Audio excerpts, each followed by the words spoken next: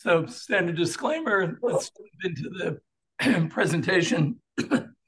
So I want to talk about how tighter conditions are cooling the economy and also why it's not such a bad thing, excuse me, particularly if it leads to a softer landing and helps central banks avoid further rate hikes.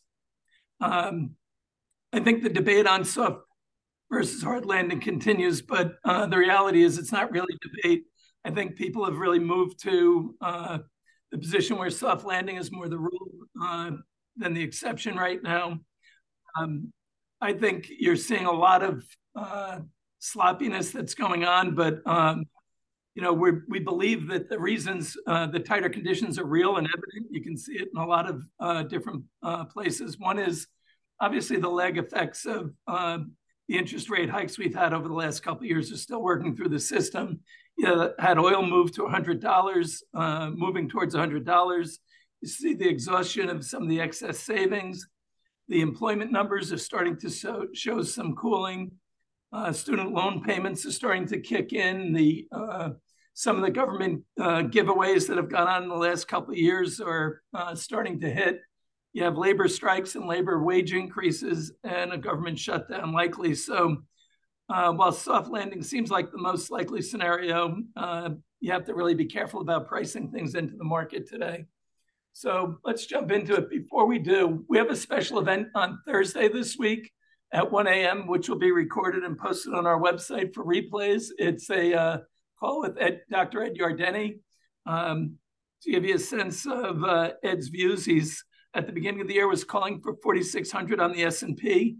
Got close to that already this year, and now he's calling for 5,400 by the end of 24.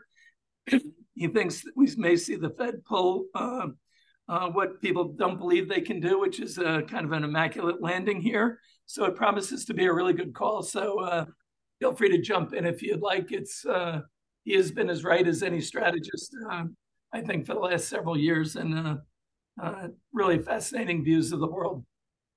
So we have a big week coming up for interest rates. We have these central banks making decisions. Where the OECD came out today and was suggesting that we have to keep rates at an elevated level, and in Europe and Japan and the UK consider raising rates still. I think the US is going to look at a hold, but our view is, and one we've talked about for a while, is we're going to be at higher rates for longer than the market is expecting. The market, and I think the central banks are still calling for cuts next year. And the market's looking for up to 100 basis points of cuts in the US. I don't expect that to happen. I think you'll see rates holding at these levels unless there's a real problem in the global economy, which we don't really foresee right now, but policy mistakes, whether it's geopolitics or monetary or fiscal policy, could be ones that create a problem for us. I want to take a look at a couple different areas of the world, starting with the ECB in Europe, and then jumping to China, and then coming back to the US. This is the ECB's views of the world, and from their latest report, and you can see they're looking at growth continuing to slow this year into next, and then picking up. And you've seen them decline their numbers from the June. So slower growth, slower trade, slower foreign demand in the euro area, and also CPI going up, and export prices still having some shifts there. So not a great setup from that perspective. And this is another look at the views of Europe from the rest of the world, from within the ECB, from the European Commission, from consensus of economists, and then also a survey of forecasters, the IMF and the OECD. The OECD came out with some lower projections for the world for next year. They had China declining, Europe declining, with US growth rising. I think that's fairly consistent with the views that we have at ARS. What I think is important is there is a steady view that inflation is going to miss expectations, where it will be a little bit more pressure on the upside than people think, and growth is going to be a little bit challenged than we previously thought. And I think this is going to be part of the challenges that we see going forward. We're at one of those points now where the economy can flip one way or the other. And I think Europe is going to be one of the areas that is fairly vulnerable to that, particularly if we see a move up in inflation on the headline side. So I think Europe has some challenges. Germany has some issues. The European auto industry has some issues. China has excess inventories that they are, because of their own problems, not being able to move into the global, and they'll start moving that into the global economy. I think that has some negative implications for the largest industry in Europe right now, which is the auto industry. And you think about the vibrant industries of Europe from the years past, it was the autos and the financial sector were two of the big drivers, as well as the industrial base. Autos are going to be struggling, and we know the problems the banking system has there. So I think that's a problem for Europe. China and their problems is another problem for Europe, as their reopening hasn't been what everyone expected. So with China, we know the property woes, we know their demographic woes. I actually will be coming back with a report out of a professor out of the University of Wisconsin who thinks the China demographics are even worse than everyone thinks by a multitude of degrees that I think is pretty fascinating. We'll come back to that in a future meeting. The IMF is now asking China to start to focus on stimulating the domestic economy, which has big implications for the global trade and the rest of the world as they become more inwardly focused, which is part of what's going on right now. I think the big issues, and this is where the real rubber meets the road, is I think that China's place in the world was on a steady path for partnership and moving forward. And they've done some things that have derailed it, and we helped. I mean, clearly the Trump administration accelerated the global fragmentation with our approach to China's, which can be viewed as very heavy-handed. It certainly was by the Chinese, although it was giving the Chinese back some of the medicine they've given the rest of the world. I think this is a big issue for Europe. It's a big issue for the global economy. But I think the real issue for China is their model is now being questioned as a viable alternative to the West and particularly to the US.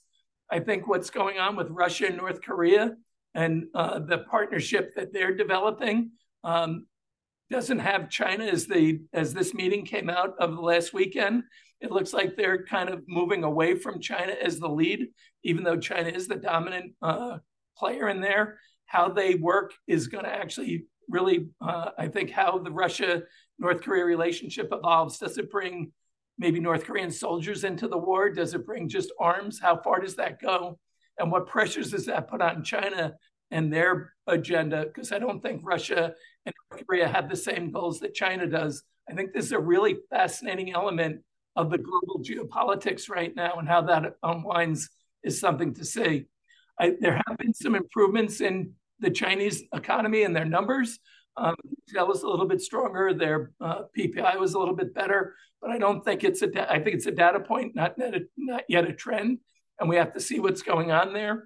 I also think there's some really interesting internal dynamics in the Chinese government, as you've had some leaders, some pretty senior people, whether it's in the military or other areas, suddenly have go missing and have shifts in personnel.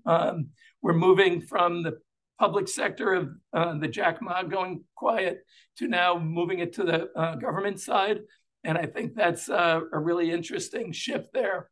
But I think don't count China out, but their problems are real, and how they're exporting those problems to the rest of the world is something that we all have to keep an eye on, because I think this is one of the big areas to be worried about.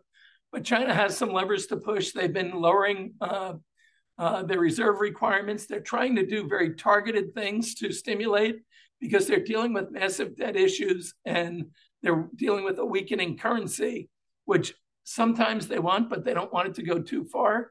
One of the things they are doing is exporting deflation to many parts of the world. But I think the China dynamic right now is one that's really fascinating. I think you're going to see people move too far to one side of the boat and discount China for where they're going to be. I think that would be a mistake.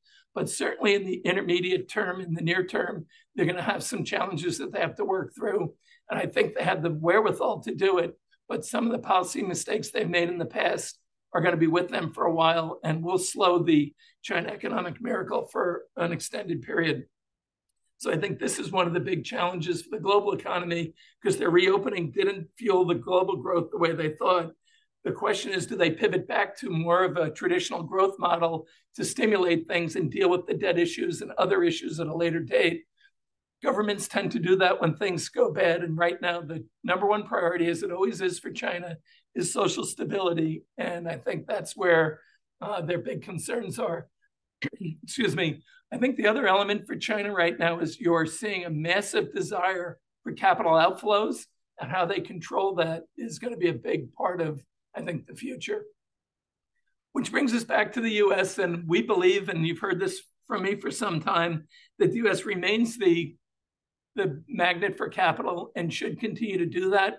Our interest rates are fairly attractive relative to most advanced economies, and that is a favorable thing for us in the near term. I think the rate environment for the US will remain fairly attractive, as I don't believe we're going to see much movement.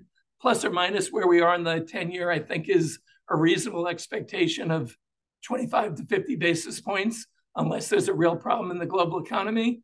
We still see the Fed, and we think you'll hear from Powell, the fight's not done on inflation, but they are seeing improvements in that area gradually. Although there are elements, whether it's the growth we're having or the strong employment, that are continuing to create some of the inflationary pressures, but there are plenty of potential drags on the system, which we'll touch on in a minute. You see credit tightening, quantitative tightening is real. The lending is starting to slow, and rates at these levels are restrictive after you've come off zero interest rates for an extended period. So we see inflation slowing, but cost of living is going to be more persistent. And that's what people are going to adjust to. And you're starting to see that in a shift in some of their spending habits now. And I think that's going to play out. And companies are going to have to react to this as we see things evolve. I think globally, the politics of the US and the upcoming election are starting to be a factor now. And you're starting to see that and how it plays out. If you're in Russia, I think the view is you'd much rather deal with a Trump administration than a Biden administration. So will Russia move quickly to try and resolve a conflict in Europe, or will they wait 12 months to see how the election plays out? I think these are real factors that we have to keep in mind. I think you're seeing a couple areas of tightening that are doing the job for the Fed. One of them is the balance sheet reduction that's going on. And I put this chart going back to the beginning of 2020. If you took this back to the beginning of 2000, what you'd really see is a decade from 2000 to 2008, where you had the Fed balance sheet below $1 trillion. And now you're looking at a $9 trillion leveling off at around $8 trillion. I expect you'll hear the Fed will continue to keep pressing the balance sheet down.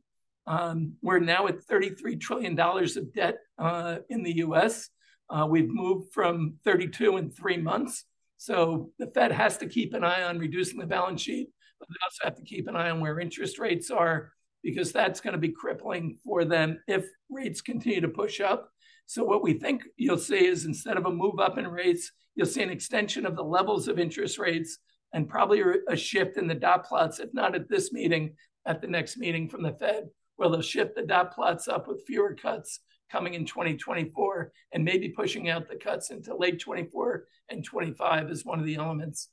You're also seeing mortgage rates, and this is mortgage rates going back to the 60s. And what you can see here is, even if we push up to where we are now, around 730, it's very low relative to historic rates for that entire period. So we don't see this as a big negative. It's a shock in the intermediate term, but over the long term, we think we're in a shift back to a more normal environment, or the shift from PIMCO's new normal to the new old normal is how we would characterize it, where you're going to see rates at a different level. I also think you're starting to see something very interesting at the pump, and the gasoline price moves up are actually starting to shift spending from, it's taking away spending from other areas. When gasoline prices move up, we tend not to reduce our demand for gas much in the US. And that means that the higher prices crowd out other consumption, and that will mean other areas will start to see some push down. So I don't have a chart for that, but that's something to keep an eye on. Elevated gasoline prices, our spending only drops if you go back 20 years, I think we've had about a 200% increase in oil prices and only a 12% decline in demand for that 200% increase. So don't think these moves up in oil prices now are going to drive a slowdown significantly in our use of at the pump of oil. It will change our spending in other areas. And I think that's something to keep in mind. So potential drags on the economy. And this is an issue that's come up from Paul recently. Student loan repayments are starting, but there was some prepayment of them so that people weren't too out of bounds last month. We see about $100 to $150 billion of money going into that area. I think that is a potential drag, but maybe not as much as everyone thinks. I think the auto strike has potential to be a drag in that not only are you looking at significant wage increases for the union workers, which is only about 10% of the economy, but when you see that, that does push up wages around the rest of the world, particularly at the types of hikes that they're requesting. I think increased capital requirements that Jamie Dimon's called on is a big negative for banks, is a drag on the economy. The government shutdown is obviously one we can't help ourselves. And when you think back to the Fitch downgrade, it was the gymnastics that the two parties have put forth over the last couple of years in government shutdowns and the way they've managed the crises have been really off-putting. And I think that's been one of the challenges. It makes it hard for policies. It makes it hard for people to make good decisions when you're dealing with, these threats and shutdowns. And then you see the changes where aid is ending that from the fiscal stimulus that could impact, over 70,000 healthcare providers in the U.S. So these are all strains that come into the global system. So how do we see the world as we face? Stephen, can you speak to that last bullet again? Where is that stemming from exactly? So, yep. 70,000 healthcare. The aids that we were giving, all the stimulus that was going into the system during the pandemic is starting to fade. And that's actually one of the areas where they're pulling some of the stimulus away from. And it's the excess support for the pandemic that's starting to go away. And that is one of the problems that we're seeing in the system. So I'm going to do something I don't normally do here, but I want to give you our take and then show you an example of how we're implementing it. But we think that inflation is easing, but it's not easing to a level that the Fed can start making cuts. So we think then that means rates will peak and will remain at levels higher for longer than people expect. And that is going to be something that requires an adjustment. The policymakers don't have the wherewithal to keep re-stimulating the economy. So they need to avoid a recession. And this is where the markets and the central bank are not aligned. The markets want to see continued stimulus so that we can keep the punch bowl going. But the fact is we don't have that much in the tank that they can keep throwing money into the system to re-stimulate if we have a major decline again, because of the cumulative effect of the crises we've been dealing with over the last 15 years. We still think there are big opportunities, though, in the markets, because this is a pretty negative kind of view that I'm having. But we see opportunities, and they're going to be very different than what we've had the last couple of years.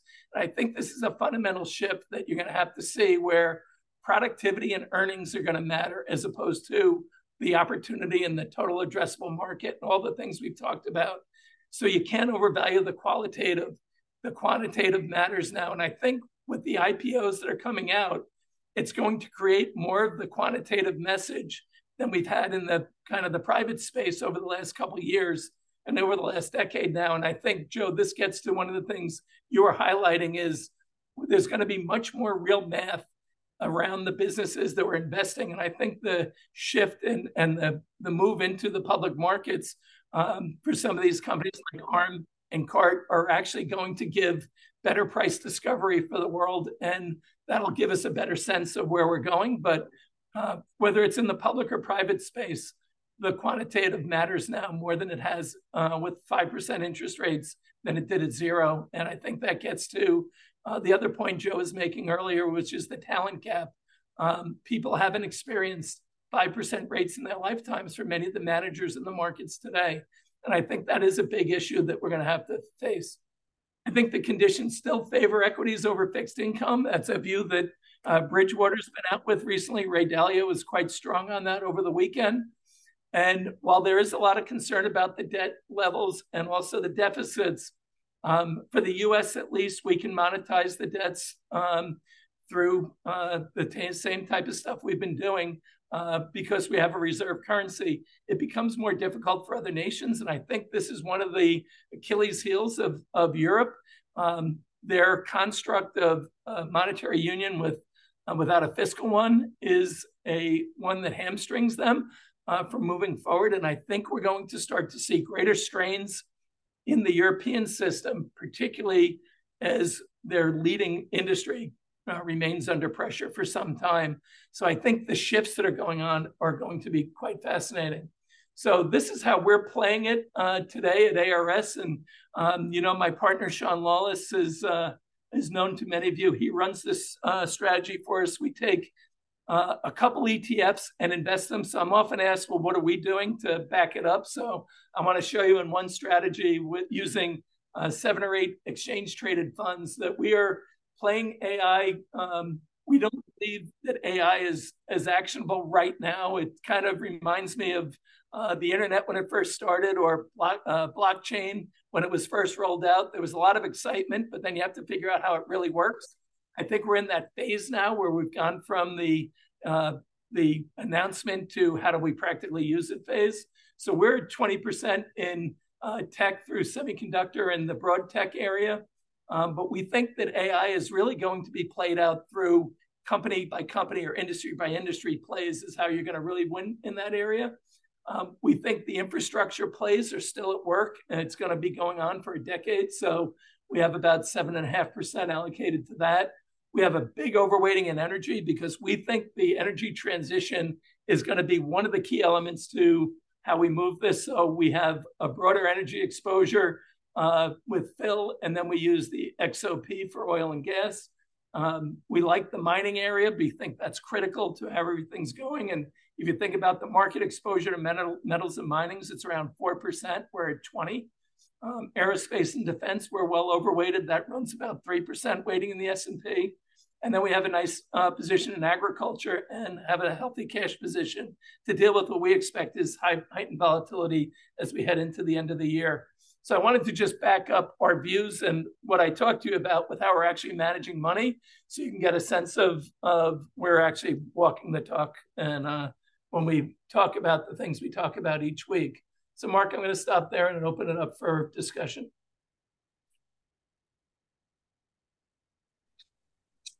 Questions, comments? I have a ton, but I won't take all the time. As usual, all right, go for it.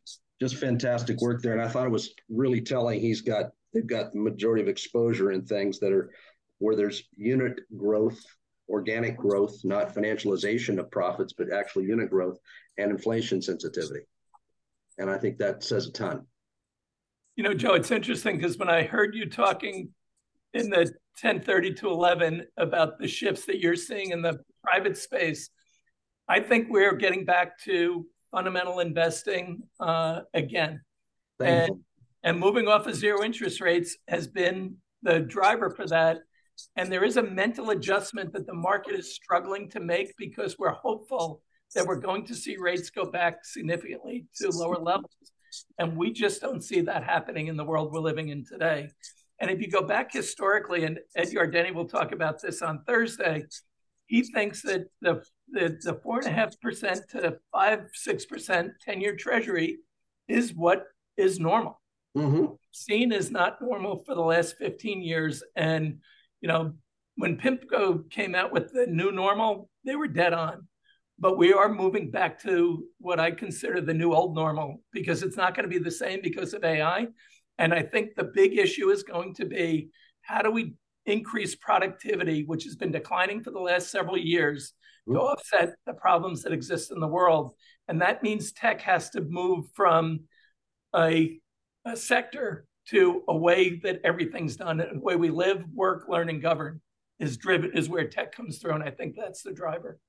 Well, guys, Stephen, I'd love to just this is financial porn to me. I'd love to just you and I talk. We can talk for hours, but Oh, one but of the by the way, Joe, you just mentioned in London, we found in our fun fact round, the person who invented the term food porn. That's cool.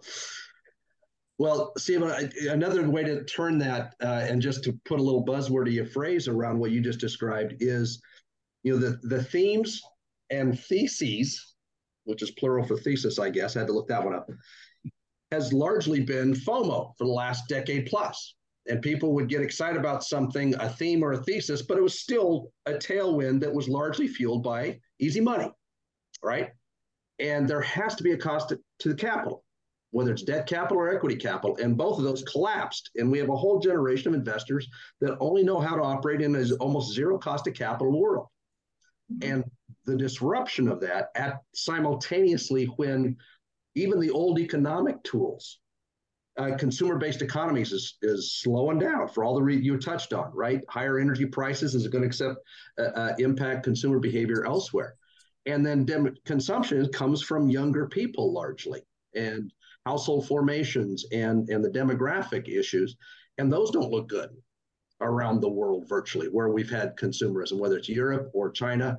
And so, yeah, there is so many legitimate fundamental headwinds, but in an environment where so many investors don't even understand how to do fundamental analysis. And yeah, I think you're positioned in a public portfolio. From my perspective, I think you're spot on, and you guys are clearly know what you're doing.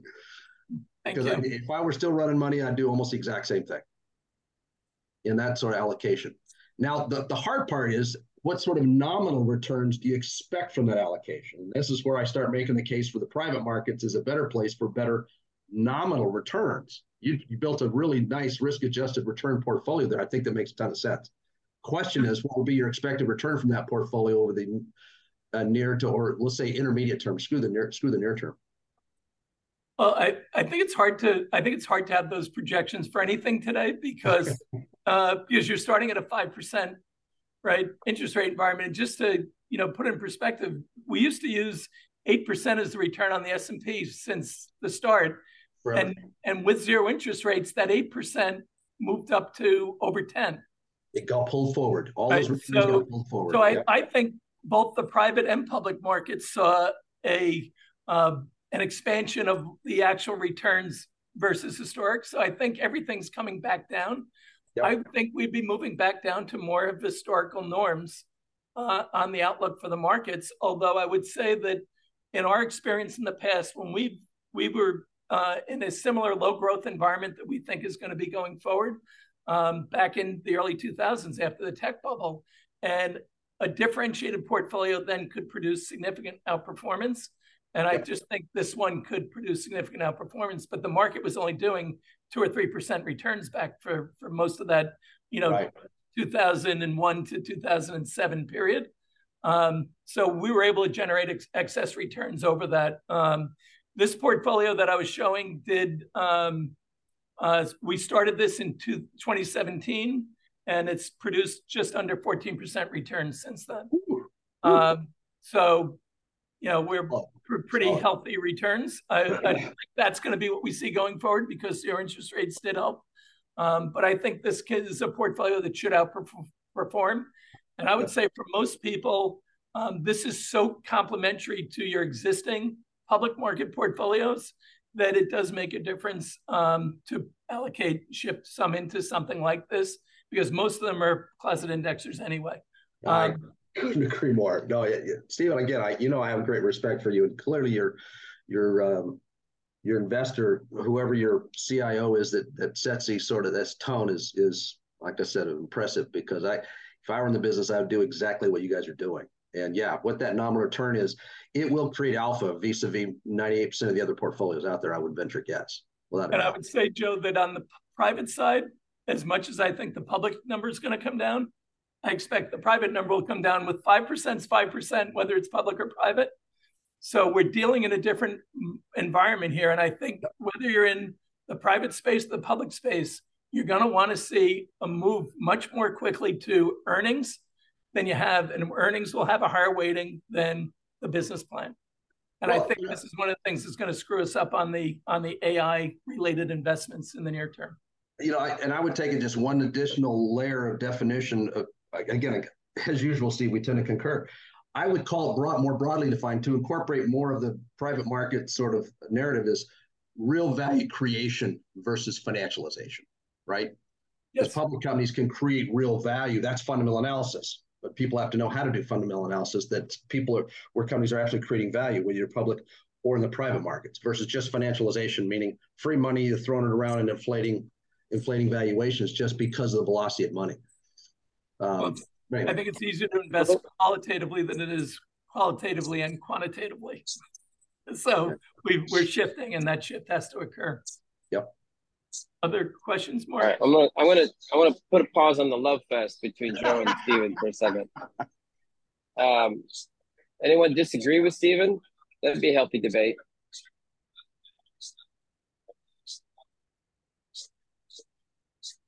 Michael Hammer, you want to at the time talk more negativity?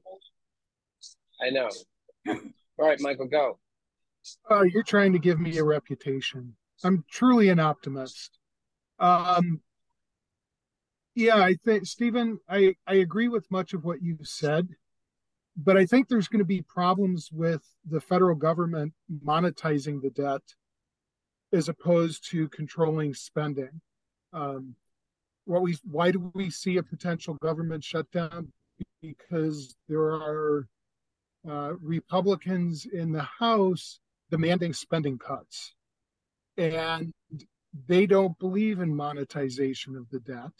They're looking for absolute reductions, and I think this is a problem. And I think longer term, the interest on the debt is going to be a squeeze that you just can't monetize yourself out of. And one of the least efficient sectors out there is the government. So somehow government has to figure out how to become more efficient, gain a little bit in spending savings, and it's going to be tough. I agree with you that we will not be reducing spending. I agree with that. Therefore, we're not seeing the revenue growth for the Fed's not taking as much taxes as they were either. So I don't think there's a choice to whether to monetize or not. I think as a reserve currency we can. Our political system right now will not. They won't cut spending. They won't cut. There's not that much they can cut on the non-discretionary side. And on the discretionary side, they can't get to where they want to get to during an election period. So they may shut down the government, but I think they're going to think twice about doing it because they don't want to lose the election. So it's a real challenge that they have. It's interesting. We talk about the political divisiveness. Right now, you have the Republican Party fighting the Republican Party in the House, and if they can get past that, then you can see how it might play out further. But you got to be really careful in both parties right now for the next election. So they can't go too far. They might try, but I don't think they're going to do that. So I agree with you fully, though, that we're not going to cut. So, Adam Blanco. Yes, Stephen, thank you very much. Great presentation. And I've got two, by the way, I enjoyed the Love Fest. Yeah, that was quite informative. The question is, first, what do you see as the biggest threat that could derail this back to the new normal? That's my first question. Second question is the striking auto workers wanting 36%, I think it's 36 or 46% increase in wages. 40. 40. Okay. Who will pay for that? Out of whose pocket does that come from? I'll answer the second one first. Equilibrium between labor and capital as I see it. But at the end of the day, who's going to pay for that? Those are my two questions. Can you give me the first question again? What is the biggest threat to derailing our back to normal situation of real interest rates away from zero interest rates?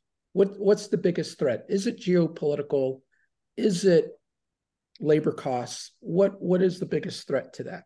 I don't think it's labor cost. I think it's either in the lack of growth and inflation combined, or it's going to be geopolitical. I think those are the two areas that you would see it. And on the auto workers, they're looking for 40% increase plus benefit increases going to a 32-hour work week because they expect that the EVs will the EVs require less parts, so they'll require less workers. And the answer, who will pay for it, is we will. These pass always end up in the consumer. The consumer ends up paying for inflation. Companies will pass on those costs at some point through to you. So I think that's the issue. I think the challenge, the global auto industry has a real challenge. The U.S. auto industry has one too. Jim Farley from Ford says the proposal from the auto workers would be equivalent to a $300,000 a year job for a 4-day work week. Whether those numbers are right or how inflated they are or not, just for perspective, that's how big the increase is. I gave these numbers last week. I think currently the auto workers would be averaging in the U.S., union workers would be averaging about $67 an hour. That's proposed to double if they got everything they were asking for. And I think Tesla's at around $48 an hour. So you can just get a sense of where the things are going. I saw that Tesla's working on a new technology that would take one part of the car and instead of having 400 parts on the undercarriage, they would be creating one part that has to be installed. So you're starting to see those are the things that are creating the labor issues because how many people, 400 parts to one is a lot fewer workers. So I think those are the issues that you're going to see. And this is where productivity really comes through. But how do you offset that and how do you deal with those labor problems? I think those are going to be the things you see, but we'll all end up paying for it on them. Joe, do you mind taking a pause as you ask a question? Can I let Anna ask a quick question? The only thing I was going to say, by the way, is I just posted a good piece from Ray Dalio getting interviewed in the All In podcast, and I put the YouTube video in the chat box that addresses some of these macro questions as well and the political questions as well. And just watch it because it's a sobering answer. Yeah. Okay. So first off, Anna. Awesome. Thank you, Stephen. Thank you as always. Can you hear me? Yes. Okay. Yes. Awesome. So great insights. Would be great to see going back to the value creation, something I taught for 15 years in the corporate world. But then I think there's a bigger difference because of the social marketing and the influencers kind of approach, and this whoever is louder, whoever is more creative in marketing, there is a bigger difference in perceived value versus the actual value. And from your perspective, just having this macro view and all the experience and insights and expertise in the financial tools and levers that the government may or may not use, should there be a shift in how these levers operate or how they are? Because the things that worked in the past from a government decisions and initiatives and the things that they would do to stimulate the economy may not be working anymore just because the consumer mentality and mindset and the whole dynamic is so different now. Yes, and I think you bring up a great point, Anna, and I think that's what the market's struggling with is They want the old playbook to work. Yeah. And the old playbook is first sign of stress, cut rates, and everyone's happy again, right? And we extend the cycle and we extend and pretend. And I think this has happened from the very start. When we first announced QE, everyone said we're going to have massive inflation, and we got it 15 years later, and a pandemic and a war after. Right. So our expectations are based on what we've experienced in the past. And we've never experienced in a world that's been so artificially distorted by fiscal and monetary policy that we still struggle with that. And even the policymakers are struggling with it. So everyone wants the 70s playbook or the 80s playbook or the 60s playbook. And the reality is the playbook for today has to be today's playbook for what the world we live in. And I think bring social media into it is an element of it. Like the mime stocks, the movies coming out now on, Dumb Money, whatever it was called. We went through all these distortions that really had nothing to do with the reality of the businesses. So I think we're getting back to how does business really work? And that's going to be one of the drivers. But I also think we have to make adjustments for the fact that the global economy had a third of the total GDP thrown at it to stimulate the system. And that is unprecedented, except maybe in World War II. So we're still dealing with excesses and distortions that are throwing us off. And I think that when the market thinks about what the Fed's saying, they listen to it and then say, yes, but. And that's what the bankers did when they were going long on their portfolios. When the Fed said, we're going to keep rates higher for longer, they shouldn't have been lengthening their portfolios. They should have been bringing them in. They had these asset liability mismatches. The street keeps waiting for rates to be cut again, and they're going to be disappointed on that, we believe, too, unless there's a crisis, and then they'll be disappointed because there's a crisis. So I think that's the reality. So I think you're dead on. I think you have to think very differently about this environment. And there are just periods where you have to work through some unusual excesses and distortions and look past the norm. I think that's going to be the challenge for people. Yeah, and the consumer psychology, the buyer psychology at the consumer level in the B2C space is just so different now because of just overwhelming, overcrowded social media impact on the buyer psychology. Well, I'm also fascinated to see how a couple 6 months out, how the Instacart and ARM IPOs, and this was raised last week. And Mark, I really wasn't thinking about the question when it was raised, but the impact of that on the private and public markets over the next several years, I think is going to be more important than we might have, than I factored in last week when it was raised. So I think that's going to be a real telling sign of how the market clears these stocks and what it does for valuations on the private and public markets. Awesome. Thank you so much. Thank you. Other questions, comments?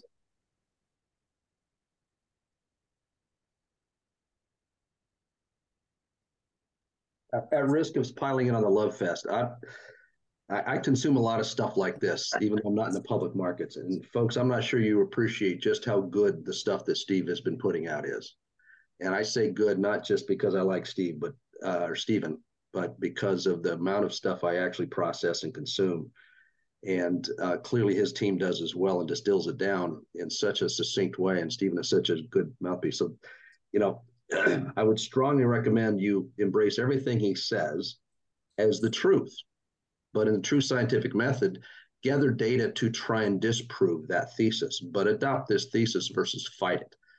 A lot of people fight it because it's an inconvenient truth that runs counter to what their own economic interests are or their own narrative they've been putting forth. But this is an accurate narrative. Now, nobody's 100% right. And Steven's very modest and always very candid about when he's not.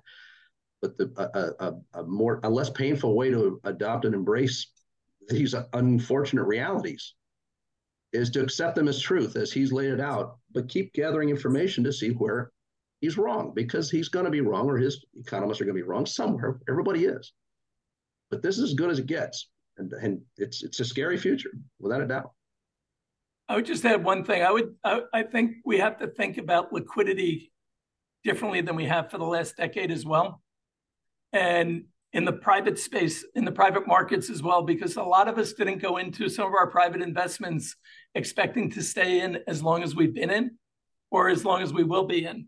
So I think that's another factor we have to really think about as we move forward is the value of liquidity. You only need it when you need it, right? and it only matters when you need it. As people are finding out over the last year, and we'll find out even in more detail in the next year. So I think those are things we really have to keep an eye on. Yeah. Apples and oranges. Mike Daly. Hey guys, if it's okay to swing way off on another target, but it's a limited time. opportunity. The Inflation Reduction Act allowed the electronic vehicle tax credits to be flown through to investors, which didn't exist before 2022. So nowadays, if you buy in on a pool of cars, the equity investor gets 80% of his money back year one, electric vehicle credits. It's only good for passive income. So if you have people that are in the public markets, they have big dividend numbers, large portfolios of dividend income, this is the right thing. I'll put my email in the chat if anybody has a client, friend, or family that's interested. Thanks, Mike. Thanks, Mike. Duncan? Yeah, I was just going to ask. It seems like I think Stephen's dead on the interest rate thing. You know, the way to fight inflation is just leave rates here and have it be instead of sort of leaning into the wind for years, because there's a lot of inflationary trends that probably aren't compatible with monetary policy. But I guess my question is, for the private markets, you know, you just touched on it. I mean, there's 20 years of infrastructure in endowments and pension funds that have been set up for a somewhat predictable return of capital, you know, kind of a laddered portfolio, and that's all extended. And I don't know, I mean, I'm curious if anybody thinks are we in the first inning, third inning, seventh inning? Where are we on that, if anybody has a view of the adjustment process that those institutions are going to require? And those institutions require cash flow to operate. I don't. Joe, or anybody else? Mark? Just as again, I don't know if you recall, but one of my board members runs the venture fund of funds practice for a very large consulting firm where pension plans, sovereign wealth funds are their clients. So I'm vocalizing his assessments and observations. And to their credit, his credit and his firm's credit, they stopped taking venture engagements about 3 years ago. They wouldn't take money from a sovereign wealth fund that wanted them to build a venture portfolio because he saw the bubble coming and avoiding it. And so I guess the quick answer I would give is those folks that had the discipline of not getting caught up in the FOMO of the bubble that went up and is now collapsing are the smart money. You know, and the old adage of buy low, sell high. Well, the secondaries right now, there's portfolios getting dumped, and the smart money is buying right now and investing right now because it should be viewed as a 10-year hold. But so I would say I don't think it's ubiquitous. CalPERS is going through its own growing pains. Also, I don't know if you all saw it, but the CIO decided to step aside. This rock star gal, Stephen, I don't know if did you see that? The gal at CalPERS stepped aside yesterday. And actually, the interim CIO, he's number 2 there. He has been for years. Is a buddy of mine. Actually, was going to hire him a number of years ago for reasons I won't bore you with. But so pension plans themselves aren't ubiquitous, and the consultants working with them. But it really is. There is a lot of pension plans that had a FOMO mentality, and foundations and others that have an actuarial cash flow and demand requirements as part of their investment policy statements. But the dumb money was playing the FOMO game, and now they're very much pulling back, whether it's pension plans or individual investors. But there is smart money out there that didn't play the game and is now the buyer. It's PE as well, isn't it? Yeah, PE is a different animal, but yes, I mean, we could spend an hour on the cash flow issues around fiduciary-led endowment type, foundation type pools, and the struggles with the cash flow issues of capital calls and how they got caught up in FOMO and compounded their negative cash flow issues because of the irregular nature of capital calls in both PE and venture. I've sat in on some serious discussions on that. But I guess it still comes back to the same thing, is that if you got caught up and overcommitted because it was what everybody was doing, you're in a world of hurt. You got a liquidity issue. You got capital calls coming, or you're going to walk away from your interests to get out of those capital calls on the secondary market and take cents on the dollar. Right. Well, are we going to see some big pension fund blow up because of this? I mean, it's hard to believe nobody will mismanage it so badly that we aren't going to see a blow up. Define blow up. Well, they just, they're just going to be insolvent.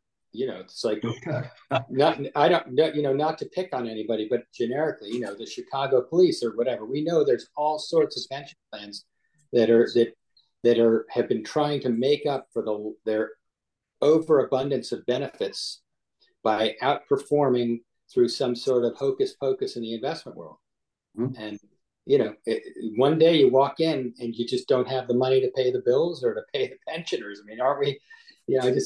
I'm sort of feeling like that's the event that we're going to see that could sort of make the Fed, have to maybe make a move. But we saw pension bailouts in 0809. Cities were going bankrupt and pensions were going bankrupt, and so that's not unprecedented. And yeah, is that going to happen? Very well could. But Joe, from the alternative side, most of them don't have a big enough allocation to that for just a private a venture deal or anything to blow them up. They're better allocated. They're more diverse in their allocation. So it should what happened in 08 was everything went to hell. Yeah. I think Duncan's talking about individual areas blowing up, and I just don't think their allocations are typically that big because they're usually consultant driven, and the consultants are more worried about keeping their job than getting returns. So they're going to guide them down to lower returns or lower risk typically. Not that they don't mess up in those areas sometimes, but I think that's the protection for these guys better. And if Bill Deukler's on the call, he may be able to shed some more light from the Florida Fire and Police or Tampa Fire and Police. Yeah, that you're right. By the way, they're underallocated venture by and large. So, yeah. Private equity, they've got some good exposure, but venture, they're relatively underexposed from an allocation standpoint. I agree with you. And I don't think Bill hasn't any returns in hedge funds for some time. So. Go ahead, Mark. Bill has a co-leader now from London, Ling Lu. She runs a $20 billion book of $100 billion State Street book. She loves our events. She whacked on interest rates around the world. And she likes hearing about the domain expertise of the families, but we're going to bring more of that macro view. We want to bring more institutional capital into this. And Duncan, we met somebody in London that you used to work for. I will figure that out. Jim and I were just comparing notes. When you were at Merrill, there was more than one. To work for him. I know. There was more than one. I know. Anything else, people, before we? Andrew Voss. Go ahead, Andrew.